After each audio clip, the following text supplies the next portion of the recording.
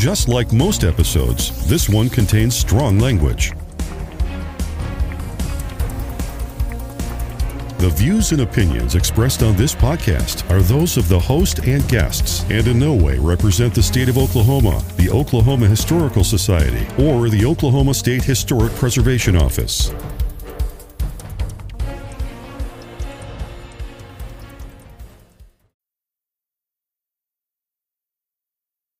Welcome to the Musings of an ADD Mind podcast. This is your host, Jack, and I have the ADD Mind. Joining me today is Dr. Matthew Pierce. He is here to talk about the National Register of Historic Places. If you listened last week, you know that we had the Oklahoma Deputy SHPO on, Linda Ozan. She talked about historic preservation in general, sort of all that encompasses. And Matthew is the State of Oklahoma National Register Coordinator, and he is going to discuss the National Register, why it's important, who can get something listed in that whole process. And Matthew, could you, tell us a little bit about yourself, your work experience, where you got your doctorate from, and all of that fun stuff? Yeah, sure thing. So I grew up in Colorado. I'm not an Okie by birth. I grew up in Colorado, did my undergraduate work at a small school in Alamosa, Colorado called Adams State College, now Adams State University.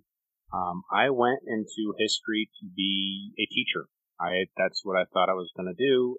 Adams State was well known in Colorado as a teaching college.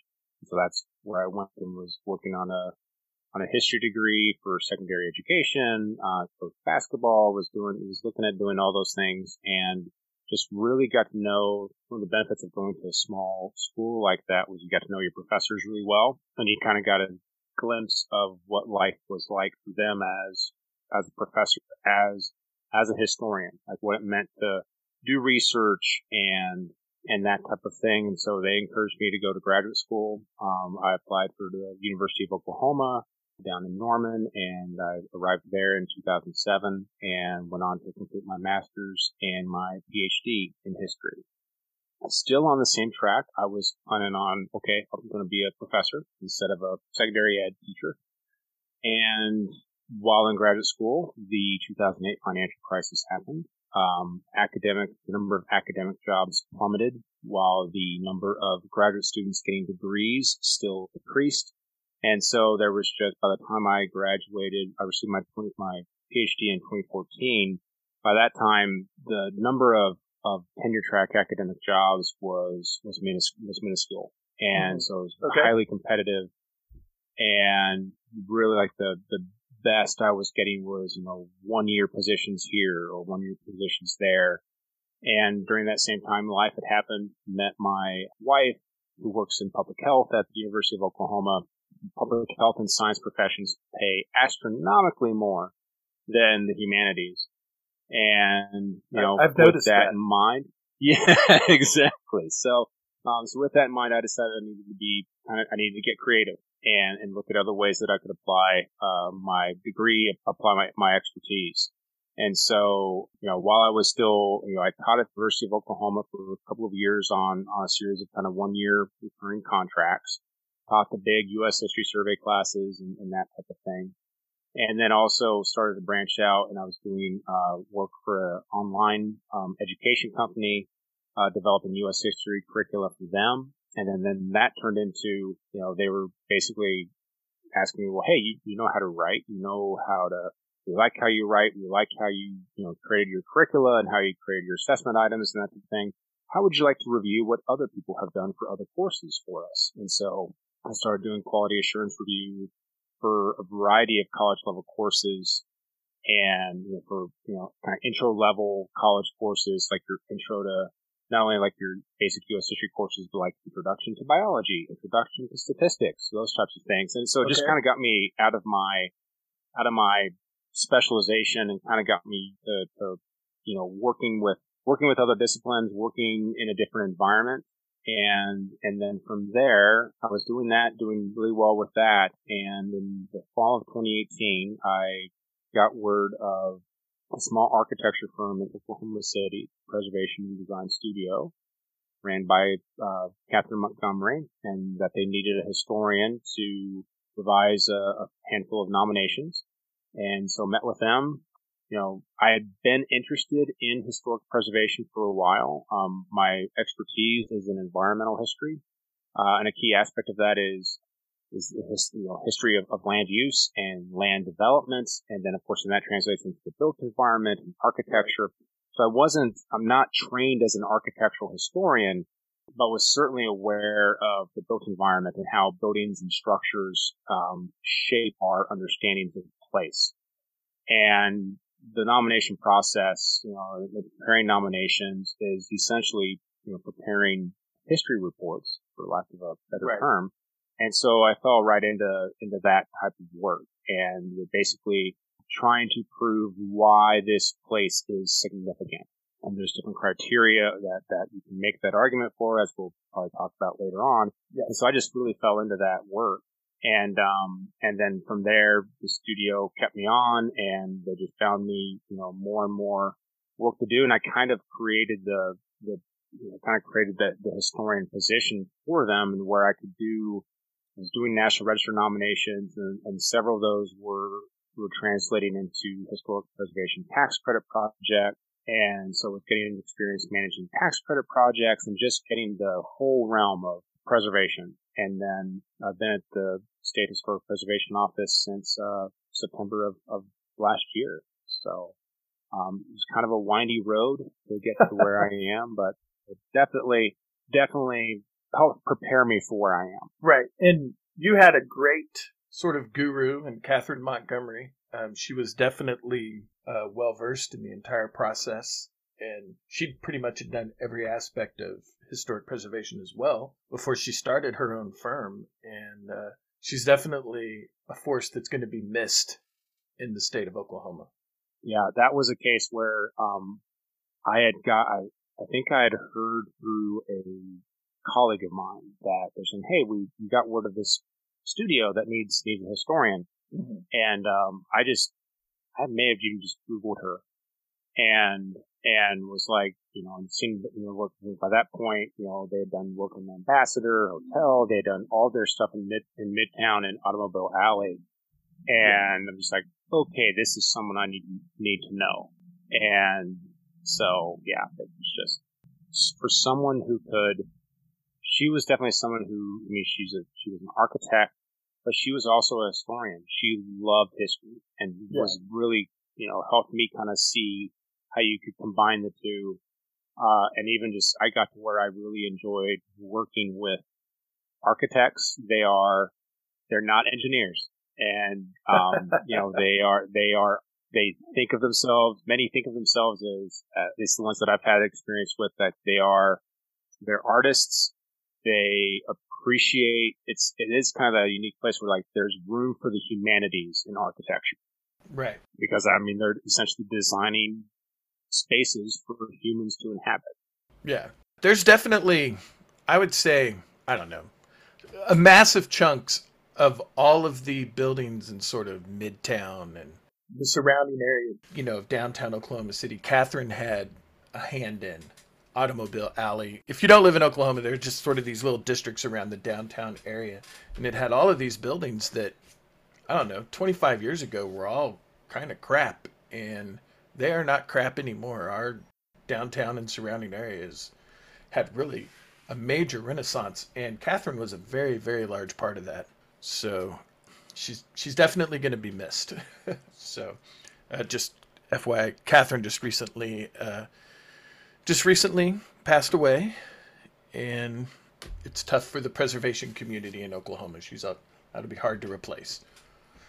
So anyway, I don't want to get this all sad, so I'm going to move on now so that, it's not sad. So in depth kind of what it is, and I'm going to start with sort of simple questions here just to get this foundation of where we're going to go. So the first question is simply, who can nominate properties to the National Register? Well, pretty much anybody can prepare a nomination. The State Historic Preservation Office is really the only body that can formally nominate properties for the National Register. And there are also cases where if a tribal nation has assumed those responsibilities, then it's the tribal nation can nominate, or if it's federally owned property, the federal government can nominate. But basically, anyone can prepare a nomination for our office to review, and that's where. So we will get nominations or inquiries about, whether they think maybe something's eligible. We will get nominations prepared from folks from all walks of life, from the professional consultants who are doing this as maybe part of a tax credit project, or for they're helping the property owner pursue some sort of funding, to the mom and pop type of operation, or a property owner who it's been a labor of love and they've been working on it for years. It really runs the gamut in terms of the wealth of expertise that we deal with. And that's one thing that I enjoy, is that I'm not dealing with, for the most part, I'm not dealing with other PhDs. I'm dealing with ordinary people who care about history, who care about these places, and want to see them documented, see them recognized. Once sort of things have been nominated and all of that, how do property owners or the general public, how do they get notified about proposed National Register nominations? So the whole nomination process is governed by a set of regulations. It's governed by federal law, essentially. Specifically, everything has been set up under the National Historic Preservation Act, and so there is a set. We do adhere to those regulations, and specifically, first and foremost, the property owner is notified. I will say that a nomination does not have to be prepared by property owners. Right. You can have, if it's, say, for instance, it's a property that's being threatened with demolition, or there's or something like that. A group of concerned citizens can certainly prepare the nomination. But we, especially in the state of Oklahoma, we try to make sure that we have the property owner's consent in that, and that's we make sure we notify the property owners early on. That's especially the case with our historic districts, or those properties that include multiple number of resources. So you might have multiple owners. We don't necessarily need the support of all the property owners in a district, but we are required to have a majority of property owners within a district to support that nomination. And that's all. It's just part of the process where we formally notify property owners. We notify elected officials. That includes the mayor, the county commissioners, your state and federal representatives. Right. All within due process, all within the process of nominating a property. And then the process can take really as much time as it needs to take. So if I receive a nomination from somebody, I review it. Typically that nomination goes through a couple of drafts before I feel like it's ready to go to the next step. I'm very much kind of like a gatekeeper in the process. Right. Correct. And once I feel like a nomination is ready to go, in some cases, it might need to be heard by our local governments, City of Oklahoma City, City of Tulsa, for instance. The nomination will be heard by them. And when it goes through that step, property owners are notified. There's public notice of the meetings. It's a public meeting that's held for people to attend. Once it's gone through that step, it will go through all of our nominations are reviewed by a state committee. That body meets it meets quarterly, and same thing. We notify property owners, elected officials at least 30 days in advance. The meeting is public, especially in the beauty of Zoom and all the virtual platforms now is, folks can virtually attend these meetings now, which is actually kind of really nice because, we nominate properties throughout the state.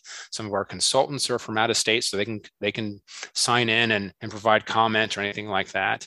And then, same thing. Once the state committee has reviewed it, I make any final edits or corrections that need to be made, and then it gets sent up to the Park Service, and the whole process starts over again. Right. Where people are notified, and then it ultimately. So it's a bureaucratic process. It's governed by federal regulations, and then one of my jobs is just to make sure that process is as clear as it can be to everyone involved, and that they know what steps are being taken. Yes, yeah. Having been the guy that has sent some of those mailings out to people, I know that it can, sometimes there can be a lot of people just for one property or especially if it's a district. Oh my gosh, that is a lot of work. Mm-hmm. But that sort of ties into the next two questions. I'll sort of combine them that I had.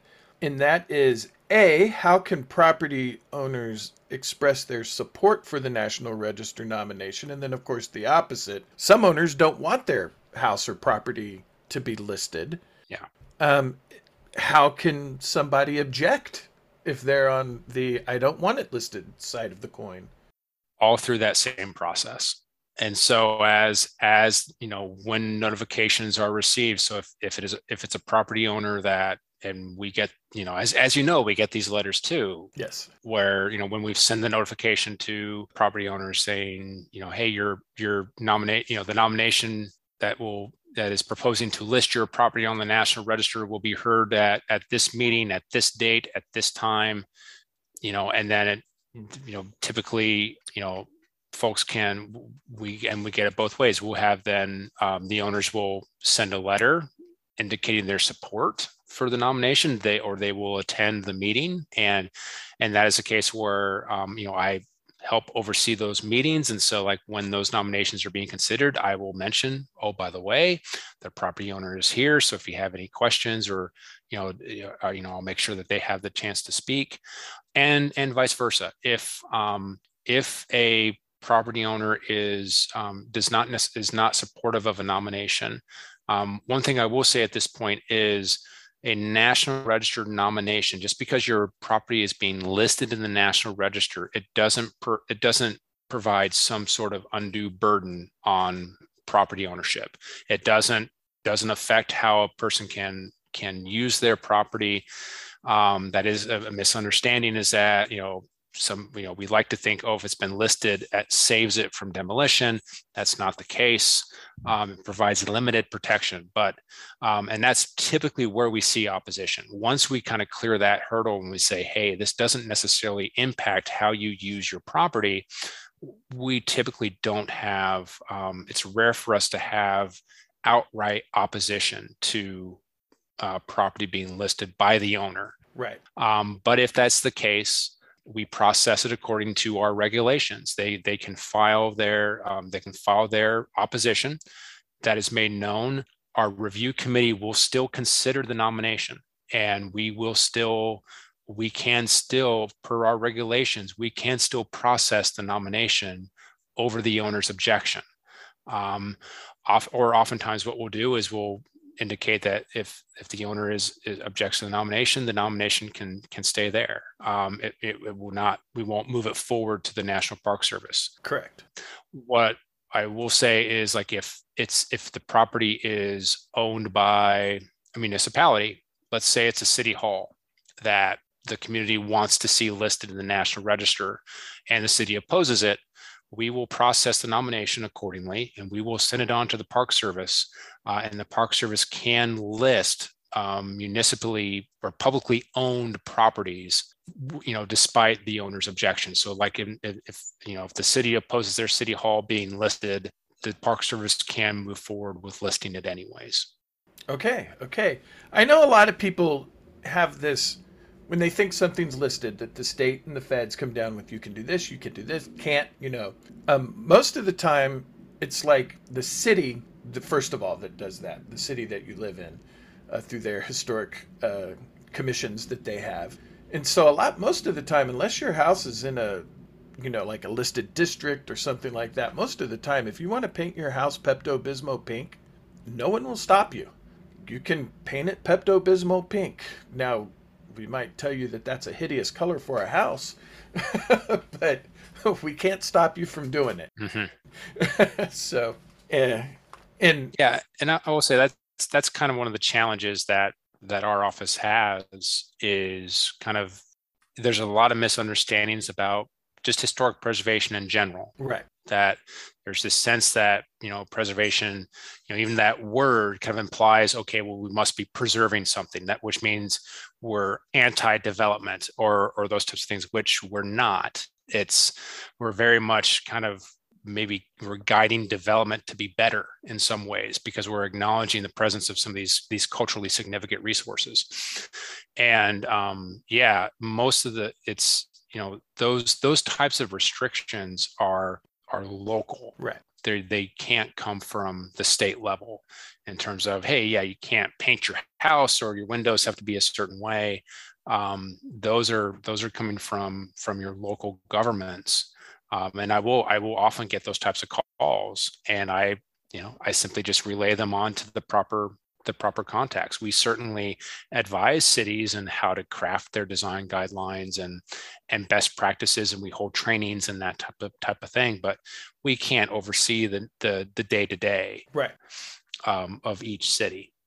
Yeah, definitely in terms of like new development or whatever, we don't want to say you can't do it. We want to say, how can you include the significant property into this new development? And kind of as using Oklahoma City as an example, Automobile Alley had all of these, they were the car dealerships from the 1920s, and they were just sort of sitting there run down. And rather than tear that down, they were all, brought up to code, modern, but they're all these just great looking buildings that are now part of this great development. And they make the city a lot of money in tax revenue now because people put the work in to save the building, and it's just not this, modern glass structure that looks like every other modern mid-rise building in every other city. So that's definitely something that we want. So, and sort of while we're on the subject, before I go on, the best time, it's like planting a tree. The best time to plant a tree is 20 years ago. The second best time is today. With significant buildings, the best time to be a preservationist about it is 20 years ago, not when you read in the paper that someone wants to tear it down, because by then it's probably too late. You really want to get on that ball 4 or 5 years ago. If there's a building that's older and you love it and you think it's significant, as you've now discovered, you can start the process of getting that listed and getting people interested in saving it before people even know they want to tear it down. Yeah. Each state has a state historic preservation office. That's one reason why I took this job is, I am one of many, essentially one of 50 National Register coordinators. Now each program is structured slightly different, but so you can reach out to your respective SHPO, as we like to call ourselves, and start that process. And we prefer not having to do these types of things at the last hour, when the wrecking ball is near. It does happen, but that's why we have, within our program, we sponsor architectural surveys. We do, we review federal projects for potential effects on historic properties. So we do have mechanisms in place to, identify historic properties and evaluate them for significance. But a key part of it is people who care, local people in their communities who care about these resources, and that's what matters. So yes, for sure. And sort of now, I guess that we talked about, the significance, can things get turned down, objections, all of that stuff. Why don't you go ahead and tell us what the benefits are of owning a property that is on the National Register? Because there has to be, benefits, obviously. Yes, yeah. The main benefit is recognition. The awareness and recognition that comes with a National Register listing. It's basically notification that this place matters, and this place matters for reasons A, B, and C. And so, like when we get our notifications from the Park Service saying, hey, the following properties in this state are being listed, we send out a press release. That's always a busy time for me that I've discovered is once I send out those press releases, then within the next week, I have news organizations and newspapers saying, hey, can you talk to us about these buildings? And so it gives the property owner, some recognition, gives the property, some recognition for its significance. Another key benefit is it does provide limited protection. It doesn't, as I mentioned earlier, just because a property is listed in the National Register, it doesn't prevent it from being demolished or altered beyond recognition. But it does provide limited protection in terms of federal projects. So, our office is obligated to review all federally funded, licensed, or permitted projects for their potential effects on historic properties, i.e. properties listed in the National Register. So that is a big part of our job is, when we see projects come across our desks, new highways, bridges, cell towers, we evaluate those projects for their potential effects on historic properties. If we identify that there will be historic properties affected, we go into mitigation and try to figure out the best ways to mitigate the impact on those properties. But that just applies for federal projects. Some states have laws in place also that provide more protection. Or even some municipalities do as well for properties that are listed and they're within their jurisdictions. Another benefit is tax credits. If it's a property that is going to be used for commercial purposes, property owners can apply for tax credits to rehabilitate those properties. There's a 20% tax credit from the federal government, and then various states often have state tax credits as well that attach to that. For Oklahoma, it's another 20%. So in the state of Oklahoma, if you're applying for a tax credit project, that's 40% credit off of your redevelopment costs. The new plumbing, new HVAC, and all of which is, in many cases with some projects, the rehabilitation wouldn't be financially feasible without those credits being applied. Right. Because new plumbing, new HVAC, repaired windows, those things, they cost money. And lastly, with a property being listed, money doesn't automatically come from the heavens, but there are opportunities for funding for listed properties when those funds are available for rehabilitate, for repairs, for programming, those types of things. The National Park Service has several grants that are available. The National Trust for Historic Preservation has several grants that are available, and oftentimes one of the requirements for a property to be eligible for those grants is that it has to be listed in the National Register. Correct. So those are mainly the four key benefits. Yeah, and talking about the sort of the tax credit side of that, as I discussed with Linda, the First National Bank Center building here downtown, that was a massive, massive, massive project. The largest project in the state of Oklahoma ever. Mm-hmm. And had there not been tax incentives, I don't know if Gary Brooks would have been able to do what he did. No. And or maybe he still could have done what he did, but the building would be unrecognizable as historic. The key thing about those incentives is that, yes, that is 40% off of your redevelopment costs, but the historic character needs to be maintained to the best extent possible. So, like in First National's case, so you can still go into, even though it's been converted into, apartments, hotel, you can still go into, you can walk in the door and you can tell it's a historic bank. It still has the murals, the teller window, the teller desks, those types of things are still there.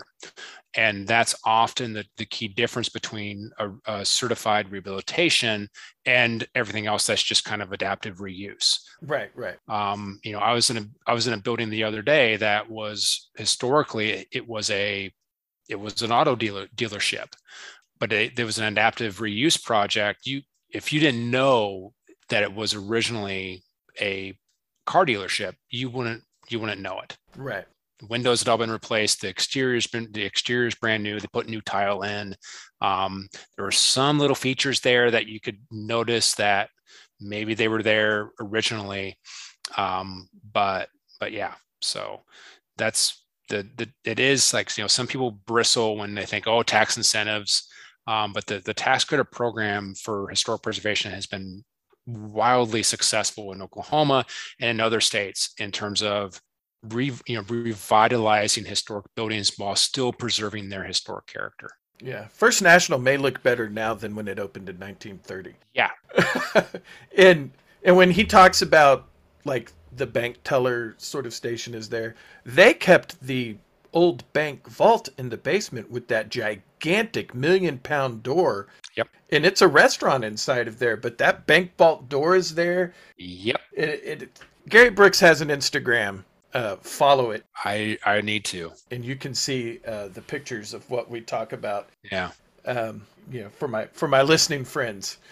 I'm very jealous that we did not get that project when I was at the studio, but also seeing how big that was, I'm like, yeah, I don't know if we could have done that, especially like me being relatively new. I'm like, oh, there's no way I could have taken something on that big. Yeah. That was just, yeah. It's anyway, we're going to move on now because this isn't the Gary Brooks First National podcast. It's the National Register podcast. So sort of tying into everything we've talked about, and that is basically with no guarantee of funding or protection or grants, why is it important to list properties? Obviously, I know, the significance of what we talked on. I just sort of wanted you to key in on that. If you could just briefly touch on that real quick. Oh, that is the age-old question of why, even when I was teaching and having to get students to care about history, right? It's like, why does history matter? And it matters because it tells us who we are, where we've been, and where we're going. And the National Register, as a catalog of the buildings, structures, sites, objects, districts, they provide a tangible collection of who we are and where we've been in terms of the built environment. Right.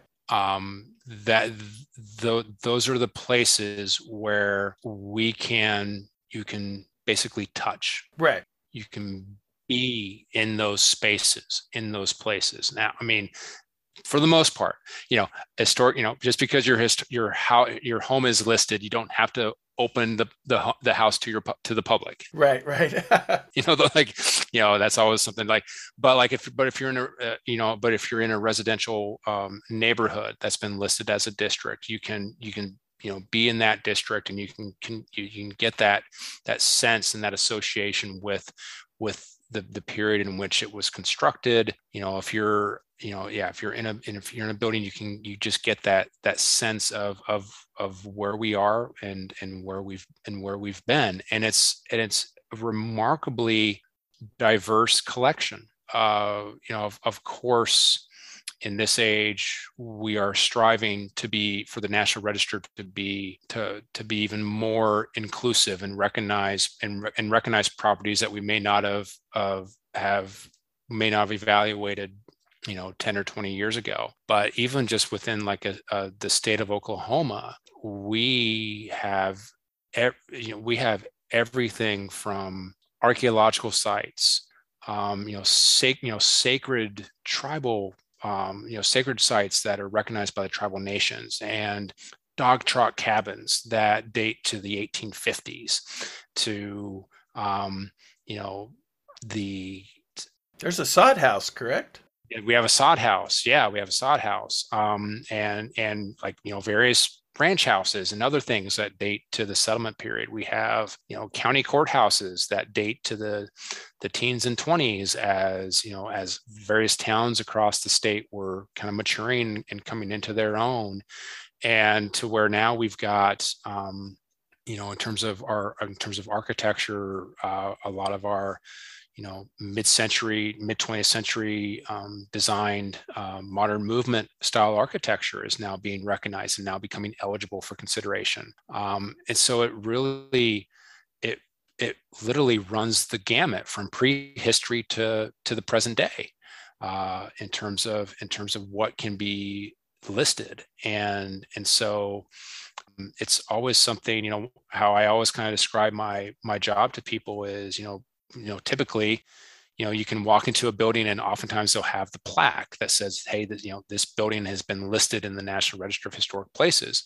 And oftentimes when you see that plaque, it gives you pause, because you're meant to kind of then think and contemplate about where you are. Right. And that's what I tell people. I'm like, that's what I do. I help those types of places get that recognition so that they can help convey, this sense of place and this sense of history to the community. So that's, in a nutshell, that's why I think the program matters. Yeah. So I get this. I don't know. Maybe this makes me sound like a nerd. I don't know. But when you walk in the Oklahoma State Capitol, at each corner, there's a stairway. And the stairs are all made of marble, but they're worn down from 100 years of people walking up and down those stairs. And it gives me a connection to the fact that, say, Governor Alfalfa Bill Murray, was the 20s that he was the governor, I believe? Late 20s, early 30s, something like that. He was he wore a Colonel Sanders suit, to put it mildly, frequently. He was a very unique individual who once met the bunch of Texans at a Red River bridge with the National Guard and told them Oklahoma starts on this side of the Red River. And so he was this unique guy. But when I walk up and down those stairs, he's part of the reason those divots are there, because he walked up and down those stairs too. And, other governors and just other things that happen. That's a connection to the state capitol. And that's just, one sort of building. And to go off on a tangent here, one of the things that ticks me off about the NFL is every 20 years they need a new stadium. Well, we can't do this. We can't fix it. But at the college level, 98% of them are using stadiums that were the first parts of them came about in the 19 teens. And they're able to modernize these stadiums and put ADA in, make them modern, but they're still the classic thing. OU has been, University of Oklahoma, greatest football team ever. They have been playing in the same stadium since it was Owen Field in the 1920s.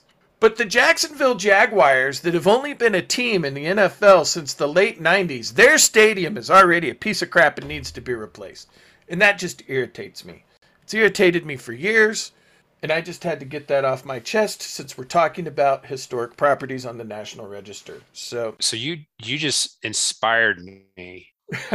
And if Linda Ozan is listening to this, she gives us like 2 hours a week for us to do whatever we want in terms of research or whatever that. And on my to-do list, especially because it's opening day for baseball coming up, I need to research baseball stadiums, because I believe Fenway Park is listed in the National Register. I believe Wrigley is listed. That would not surprise me. I would have to double check. What about Soldier Field? I would have to look and see. I'd have to check with the Illinois database and see, because you also bring up the point that, like you bring up like OU Stadium. Yes, it's still Owen Field, but they've done so much in terms of expanding the seating capacity and that type of thing. The original fabric of that, there's really not anything left of the original fabric besides maybe the field itself. Oh, not even that, because it was... Not even that. It was AstroTurf back in the 70s and 80s, and so they put the sod back in. Because that's right. Because now they do it's right. So, so that's something that is inspiring me to take a look at, because I'm a Colorado Rockies fan. I love Coors Field. It's a beautiful ballpark, and I was stunned. I think I heard last year, like now it's like the third oldest ballpark in the National League, and it was built in the mid 90s. Yeah. I'm like, that just stuns me. And if they ever demolish that, I would just be livid, because it was, it's like that park.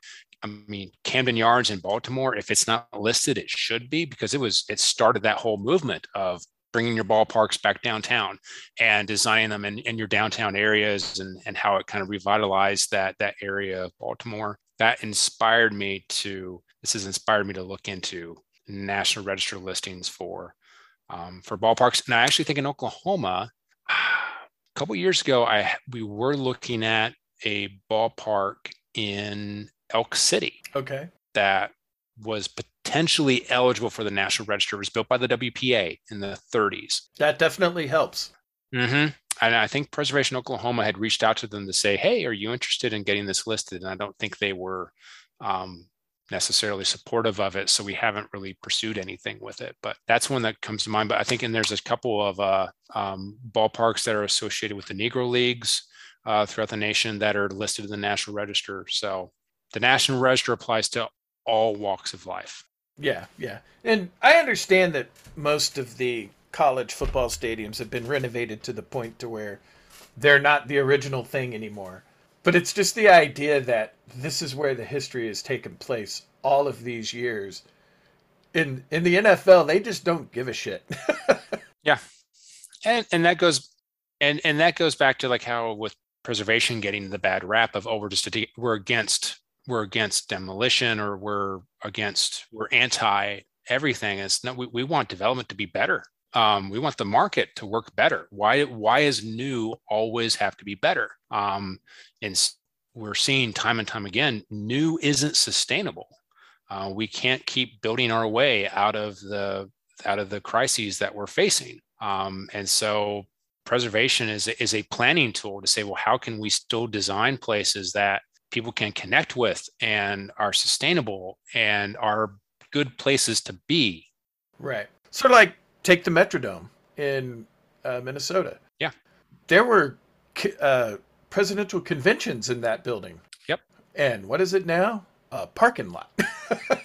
Oklahoma City is going to be facing this with the convention center, the old convention center downtown. Yep. They will be facing that issue here sooner rather than later. I know now they have it converted like into a film studio. Yeah. But yeah, I remember, I think I was at some type of city meeting where they were starting to talk about the type of stuff. And, people are mentioning like, hey, I saw KISS there. I've seen, the Blazers hockey team play there. I was there for this convention or that type of thing. It's like, yeah, it's not the most aesthetically pleasing building in the world. But then, it was also certainly tied to Oklahoma City's urban renewal period. So it's significant for that. That's something that they will have to think about is, do we, by tearing it down, are they just simply repeating the model of, okay, we have this great new convention center, but in 30, 40 years, are we just going to be doing the same thing with it? So that's something that they need to think about. I hope with that building, well, first of all, I hope that the movie studio that's there lasts a long time, because that's great for the Oklahoma economy. But in Oklahoma, they have the tendency to, we bought this, we're going to tear it down, we're going to build a new skyscraper. And then as soon as the building gets torn down, the economy crashes, and then the skyscraper doesn't get built. or it still gets built, and the economy still crashes. Right. And they just can't replace the windows when the windows are broken. Right. There's a certain tower I think we were thinking of that we may not name publicly. Yes. Yeah. No, they can definitely afford a lot more lawyers than I can. Yes. So, I guess moving on here, are there any types of properties or houses or structures that just automatically aren't eligible for the National Register? And not because they're not old enough, but just for whatever reason, there's only the toilet's the original thing in the building. That's why, or whatever. So we basically evaluate properties with two criteria in mind, and one is significance. Is the property historically significant? Is it significant because of its association with a certain event? Is it significant for its association with an important person? Is it significant for its design? Is it significant for its potential to yield historical information that we don't otherwise have? So that's the first thing we always ask ourselves is, well, regardless of age or condition, is the property significant? And is it significant at a local level, statewide level, or a national level? If we have, if it's not significant, then we can stop there. Or if it is, if we think it might be significant, then another thing that comes into play is the second criteria, which is integrity. Does the property have sufficient integrity to convey that significance? And there's 7 basic aspects of integrity. And now that, of course, I'm on the spot, I may not remember them all, but I mean, we look at, things like location. Is the property in its original location or has it been moved? For instance, if it was the railroad depot, that's certainly significant for a lot of communities in Oklahoma and throughout the nation.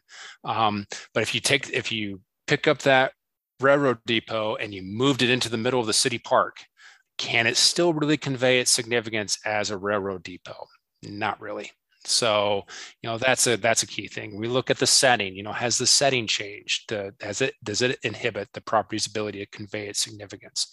We look at things such as materials, design, and workmanship, because those are 3 aspects that really put a building or a structure in context.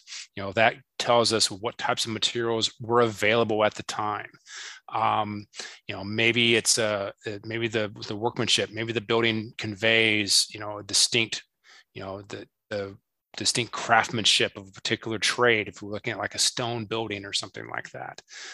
And then, those types of those areas can help convey the property's feeling and association with its historic significance.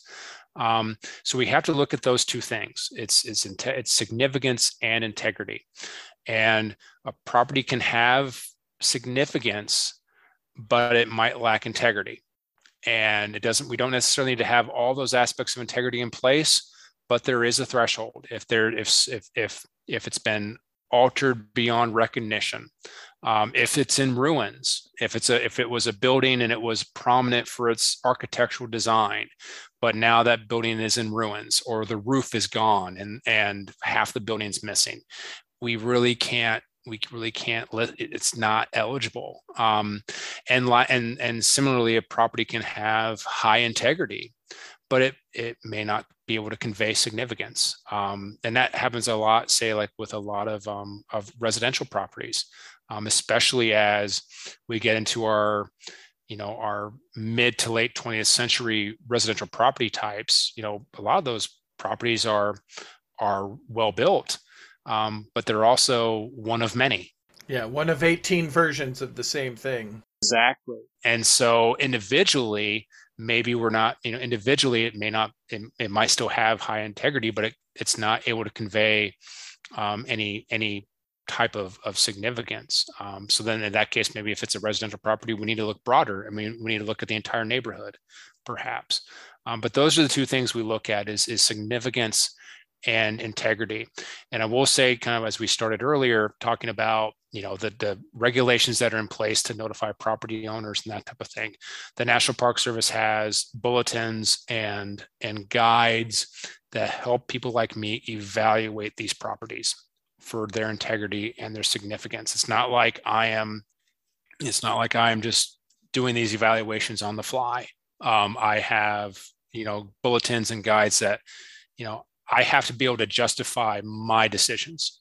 And, I have to fall back to those technical guides in order to do that. So we're not just making this all up as we go along. There are cases where we're continually revising those and adapting them to meet, new property types or to account for new categories of significance that we may have overlooked previously. But, it always comes back to, is the property significant? Does it have integrity? Right. Going back real quick on when you were talking about railroad sort of stations. If you live on the East Coast and sort of the northern part of the upper Midwest and everything, your states people were in before railroads. West of that, and the railroads came in, a lot of towns, a lot of, small towns or whatever, almost came about a lot of times because there was a train station there or a train depot. And so that's why in a lot of these towns, that is significant because it was one of the first structures built in that town sometimes that was not like something that would fall over in a month or two or a tent. And so that's... Yeah. We have in Oklahoma, we have multiple towns where the depot is the only thing that's listed or eligible to be listed. And so they are profoundly significant because they dictated whether a town lived or died. Because we also have numerous examples of old town sites that are no longer extant because the railroad did not go through them.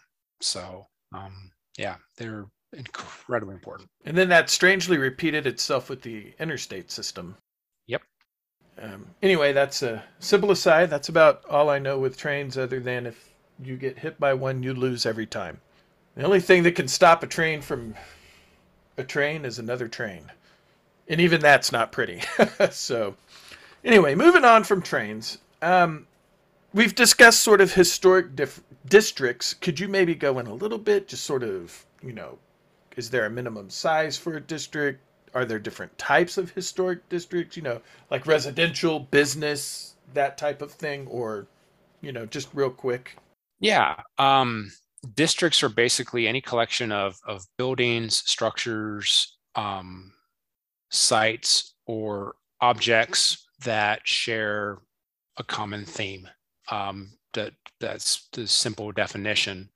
And that theme could be residential, could be commercial, could be agricultural, could be landscape, like a park, for instance, that has, you might have a greenhouse, and you might have a pavilion, and all those types of things, and all those could be lumped together into a district.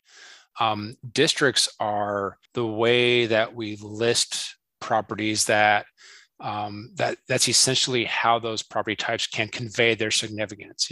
We talked about the residential, a single house earlier. An individual house more often than not is not able to convey significance. But when you're looking at an entire neighborhood, and maybe that neighborhood was planned to be designed in a certain way, and the houses were designed to be in specific styles, and so on and so forth. The same thing with a business district in your downtown areas, where the streets are designed in a certain way, and the buildings were designed in certain ways to convey specific functions. Those are all the types of things that we look at, that we're looking at into, potential district nominations, or, agricultural areas where you have the farmhouse and the barn and sheds and a cellar, all those types of things individually. None of those tell the whole story. You need all of them to tell the full story. And so that's essentially why we have districts, is, that's our way to kind of combine, multiple resources into a single nomination to tell those specific stories. And so, we typically, we have residential historic districts, commercial historic districts. Those are probably the two most common that we have in Oklahoma. And then size, it can be anywhere from a handful of resources to hundreds. It just depends on the types of properties that you're working with, and the story that they tell. Yeah. My aunt and uncle live in Terre Haute, Indiana, and their house is in a listed historic district, which they were saying was nifty until I told them that, your house is a non-contributing part of the historic district. And they kind of looked at me, and I was like, well, you see, you've replaced every window. It has vinyl siding. You have an addition on the back that didn't match the style of the rest of the house. You have a metal roof. I think the only thing that's really, sort of there from when the house was built is the driveway. Yeah. And even that has an addition to it as well. So, while there are a lot of great houses in that neighborhood, theirs does not contribute to it. Yeah, and that's also why we do district nominations, is because, even if that house in particular doesn't convey significance, it's still part of the neighborhood. Right. And so it still helps tell the story. So, but yeah, we do distinguish between, those, within a district, we do categorize, okay, these are the properties that contribute to the district's significance, and then these other ones that don't. And kind of, it's similar to, we like to have like more than 50% of the property owners support a district nomination. We would like to see, well, more than 50% of the resources within a district contribute to the district's significance. Doesn't all, sometimes it's closer to 50-50 in some cases, depending on the size of the district. But we really like to see, the majority of resources in a district contribute to that district's significance. Right. So I really only kind of have sort of one more question that ties into everything. And some of this is because I have a cousin also in Indiana, and he is paraplegic, uses a wheelchair, and he is unable to go to inside the post office of the town he lives in because it is a building that was built in the 30s. It's listed on the National Register, and the postmaster of that particular one always informs him, because about once a year he gets irritated and he tries to get it going so they can put some ramps in, and he's always told his buildings that are listed on the National Register are exempt from the ADA. No. So that's my question. No. Are they exempt from the ADA? No. I mean, well, so if that, and yes, like if like he is incorrect in saying that the building is exempt from the ADA, because if there's any new work proposed to be done to that building, it will need to be in conformance with ADA. So it's only exempt in the fact that he doesn't want to do anything to the building. Right. And that's real, but that's no, it is true. Accessibility was not in mind when a lot of these historic buildings were made. What's fascinating is now we're starting to see buildings that were designed like under the principles of universal design becoming eligible, because that was part of the mid-century modern movement architecture in the mid-20th century. And actually, I have a case before I arrived at Oklahoma SHPO where we listed a building in Missouri. It was a historic auditorium built in 1921. It was built kind of to commemorate soldiers who had lost their lives in World War I. And historically, it was built to basically resemble a Greek temple. So it has like the colonnade along the front, and there was a grand staircase that led down to the street. And then in the mid 70s, it was, of course, like many towns and cities undergoing urban renewal. They had this old building. The building didn't have an elevator in it. There was no types of accessibility of any kind. And one of the key things that they were facing is that this was where the American Legion met. And of course, the American Legion, by the 1970s, most of those individuals needed access. They couldn't go upstairs. And so they needed to think of a way to promote accessibility into the building or demolish it. And the town was quite clear they didn't want to demolish it. So they replaced the grand staircase with 2 ramps to access the colonnade in the front of the building. And we listed the building with the ramps included. And we extended the period of significance to account for the ramps, because as we were doing the research, we could tell that accessibility was part of the plan, right, when they were redesigning, when they were renovating the building, and so it's listed. It's listed in that condition. I have, when I was doing the presentations on it, I had folks that, aesthetically the ramps are not pleasing, but they are important. right. And so the building, in case you're interested, it's Memorial Hall in Joplin, Missouri. You could Google it and you could see what I mean. And but we listed it with the ramps included. And so, as historic buildings, that's kind of an early case of a building that people recognized as historic, and then tried to update it to make it more accessible. And that's the case with any historic property that is undergoing any type of work. There are creative ways to enhance accessibility through ramps, through chair lifts, through elevators, and kind of bringing things full circle. Talking about how you worked with architects. Architects are very creative in how they can integrate those things into a pre-existing built space. Maybe it's hiding the elevator access just slightly behind the grand staircase, where you don't notice it. You want to notice it, and then once you're there, it's like it's always been there. Yeah, right. And so, and the Park Service has clear guidance on how to make historic buildings accessible and adhere to ADA standards and guidelines. So it can happen. Yeah. If anything, it just takes creativity, and that's something that, kind of going back to preservation in general, I think that's something that, we're not anti-development. We're for creativity and looking for creative solutions. And that's another way that we promote that is, it's not that you can't do it. It's be creative in how you do it. So I would probably say that most architects would probably welcome the challenge of, how do I add a ramp to this historic building or an elevator and make it look like it was always there. Most architects are probably going to be all for that challenge.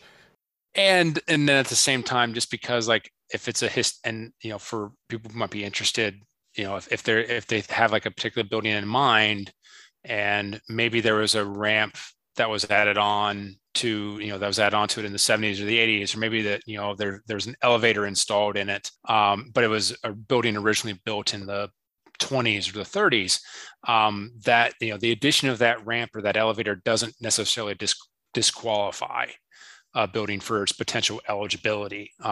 We just had buildings listed. We had a church building in Oklahoma City listed this past week, and you can see clear as day a wheelchair ramp adjacent to the sanctuary. Right. It doesn't take away from the building's integrity. I mentioned it in a sentence that it's there, but it doesn't take away from the integrity.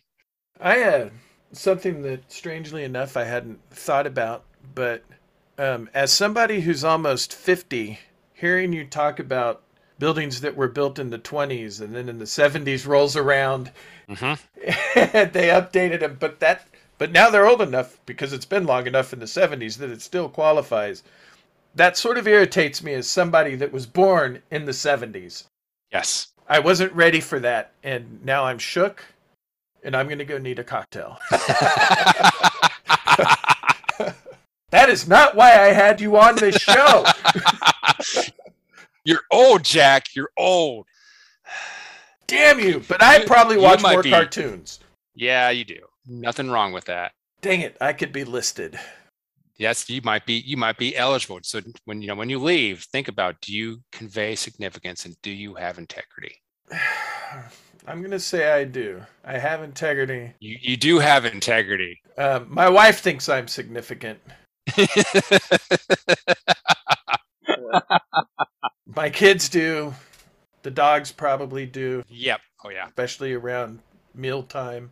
They're too biased. They think we're great. So.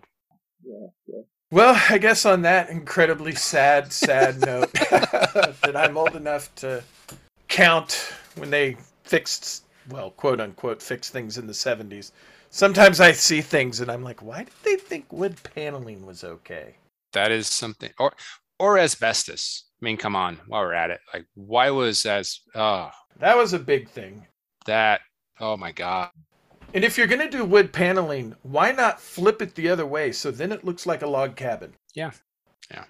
I'm just saying. But anyway, all right. I appreciate you coming on. It was very informative. My pleasure.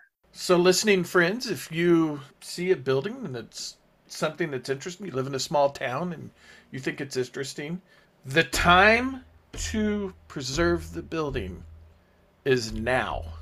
Not 5 years from now when a developer wants to put a big box store in there or a big chain restaurant. The time to do it is now. At the very least, it'll be documented. And having it documented can be just as significant, even if it does eventually get torn down. There will at least be records of that building. So, yeah, because I will say we have folks from all walks of life who use the resources that we create, whether it's the National Register nominations or just the basic documentation for even things that we don't think are eligible or no longer exist. We still have people who come in and use those files or request that type of information because, again, it going back to what we said earlier, it helps tells us who we are, where we've been. It helps ground us in place. Yeah. Sort of on that note, Fort Sill, Oklahoma, it has a lot of military housing that was built, in the teens and the 20s and the 30s. And as somebody who grew up a military dependent, I have this odd fascination with military housing. Anytime I can get on a base and go and check out housing, I want to do it. I don't know why, other than I grew up on military bases. And talking with other military brats, a lot of people have that same fascination with military housing. And so back in October when we got to do that, the office got to do a tour of Fort Sill, and I wanted to go just because it's kind of neat to go and see that. But I wanted to go specifically to see the housing that was on Fort Sill, and it's all see the housing. It's all sort of great. And then speaking of military bases, apparently me watching tons of movies at the movie theater on Tinker is not enough, according to the Park Service, to get that movie theater listed and prevent it from being torn down because they don't show movies on Tinker anymore. And that's just a bummer. So, yeah, two things. The U.S. Army, I believe they have come out and said that they basically have the largest stock of historic housing in the nation. So if you think about all the residential historic districts that are in Oklahoma City or in whatever town, the Army has more, because they've had to house a bunch of people. And so two, they're not always the best stewards of those properties, those resources in terms of documentation and so forth. We're having conversations right now about, again, this will make you feel old, but housing that was built during the Vietnam War era. So basically 1960, I think they're defining it from 1959 to 1975 or something like that. But they've been assessing, the U.S. Army is assessing how much of that housing stock is potentially eligible for the National Register. And so that's just, they have a lot of historic properties. And Fort Sill is, a lot of that housing is, especially the older housing, it's Spanish Mission Colonial Revival style. It's very unique to that place. It's not like the stock housing tracts that come later. Oh yeah, for sure. It's very unique. The old housing on Fort Hood, where I was stationed, it just looks almost like a first grader designed it and built it. It is old. Yeah. Yep. It just looks like just sort of plain Jane. A lot of it is old quadplexes, And and that's the case with the Vietnam era housing. Is, one of the things they've been talking about is so much of it had to be built quickly and cheaply. Yep. And so then, with that, a lot of those houses then had issues, so they had to keep getting modified, and new materials were added onto, and all those types of things. So, are those types of resources, can they still convey their significance as part of that historic period? And for the most part, they can't. Yeah. But yeah, so when we do have those collections of unique Army housing like we have on Fort Sill, that's one of our. Of course, it's on a military base, so not everybody can go to it. But that is definitely one of our best kept secrets, I think, in terms of the amount of historic resources that are at Fort Sill. Yeah. And just while we're on the subject, it sounds silly, but on that tour, we went to a hangar that was for a hot air balloon, a military hot air balloon. Yes. And it's kind of weird because essentially it's just a big, giant metal barn. But it was so cool. Going in there and just the inside, it was just really neat. And you're just sort of like, okay, this really isn't, it's just a big giant metal barn, but this is the coolest big giant metal barn in Oklahoma. And I think it's one of only 3 existing balloon hangars left in the nation, I think, if I remember right. And yeah. Maybe the only one that's still on an Army installation. And it is listed in the National Register. You should be able to Google it, and it's just just Google like Fort Sill balloon hangar, and it should come up. It's massive, and it is probably in my top 5 of historic buildings in Oklahoma. Yeah, it's just so unique. 5 as well. Of course, I've only been to 4, so no, I kid. I guess real quick though, before I let you go, I know this is going to be putting you on the spot.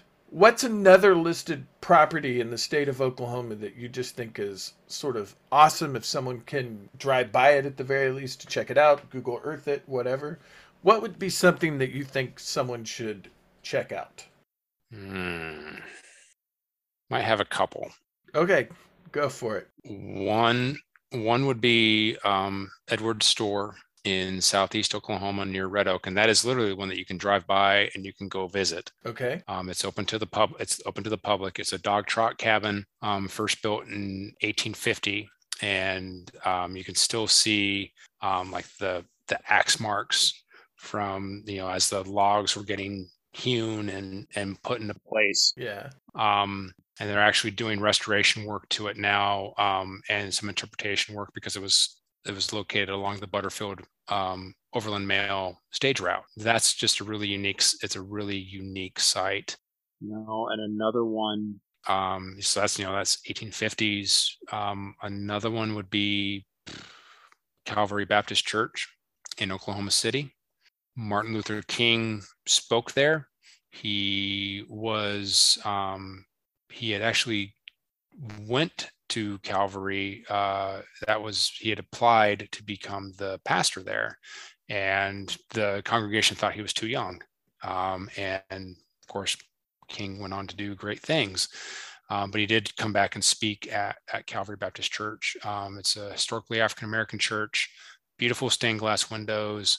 And I think of it because that's actually a case where the church was rehabilitated into law offices.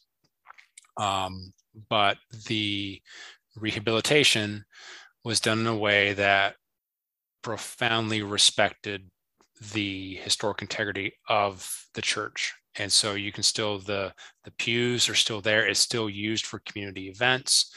You still walk into the sanctuary. It still has that historic feel, that historic openness. The stained glass windows were repaired. So that's kind of, I think of that because that's a good example of how we can take some of these buildings that may no longer have been used, and how we can rehabilitate them to new uses. I have yet to be to First National yet, but from what I hear, that could very well be next on the list from what I've heard in terms of the work that has been achieved. Yeah. Okay, well, I appreciate you coming down. Yeah. Taking time out of your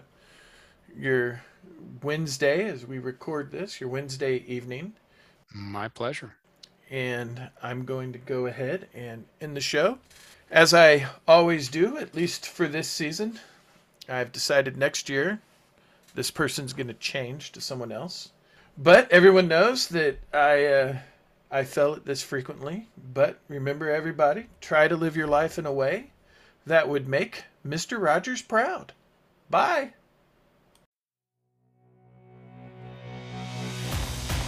Thank you for listening to Musings of an ADD Mind. If you enjoyed this podcast, or even if you didn't, please hit the subscribe or follow button.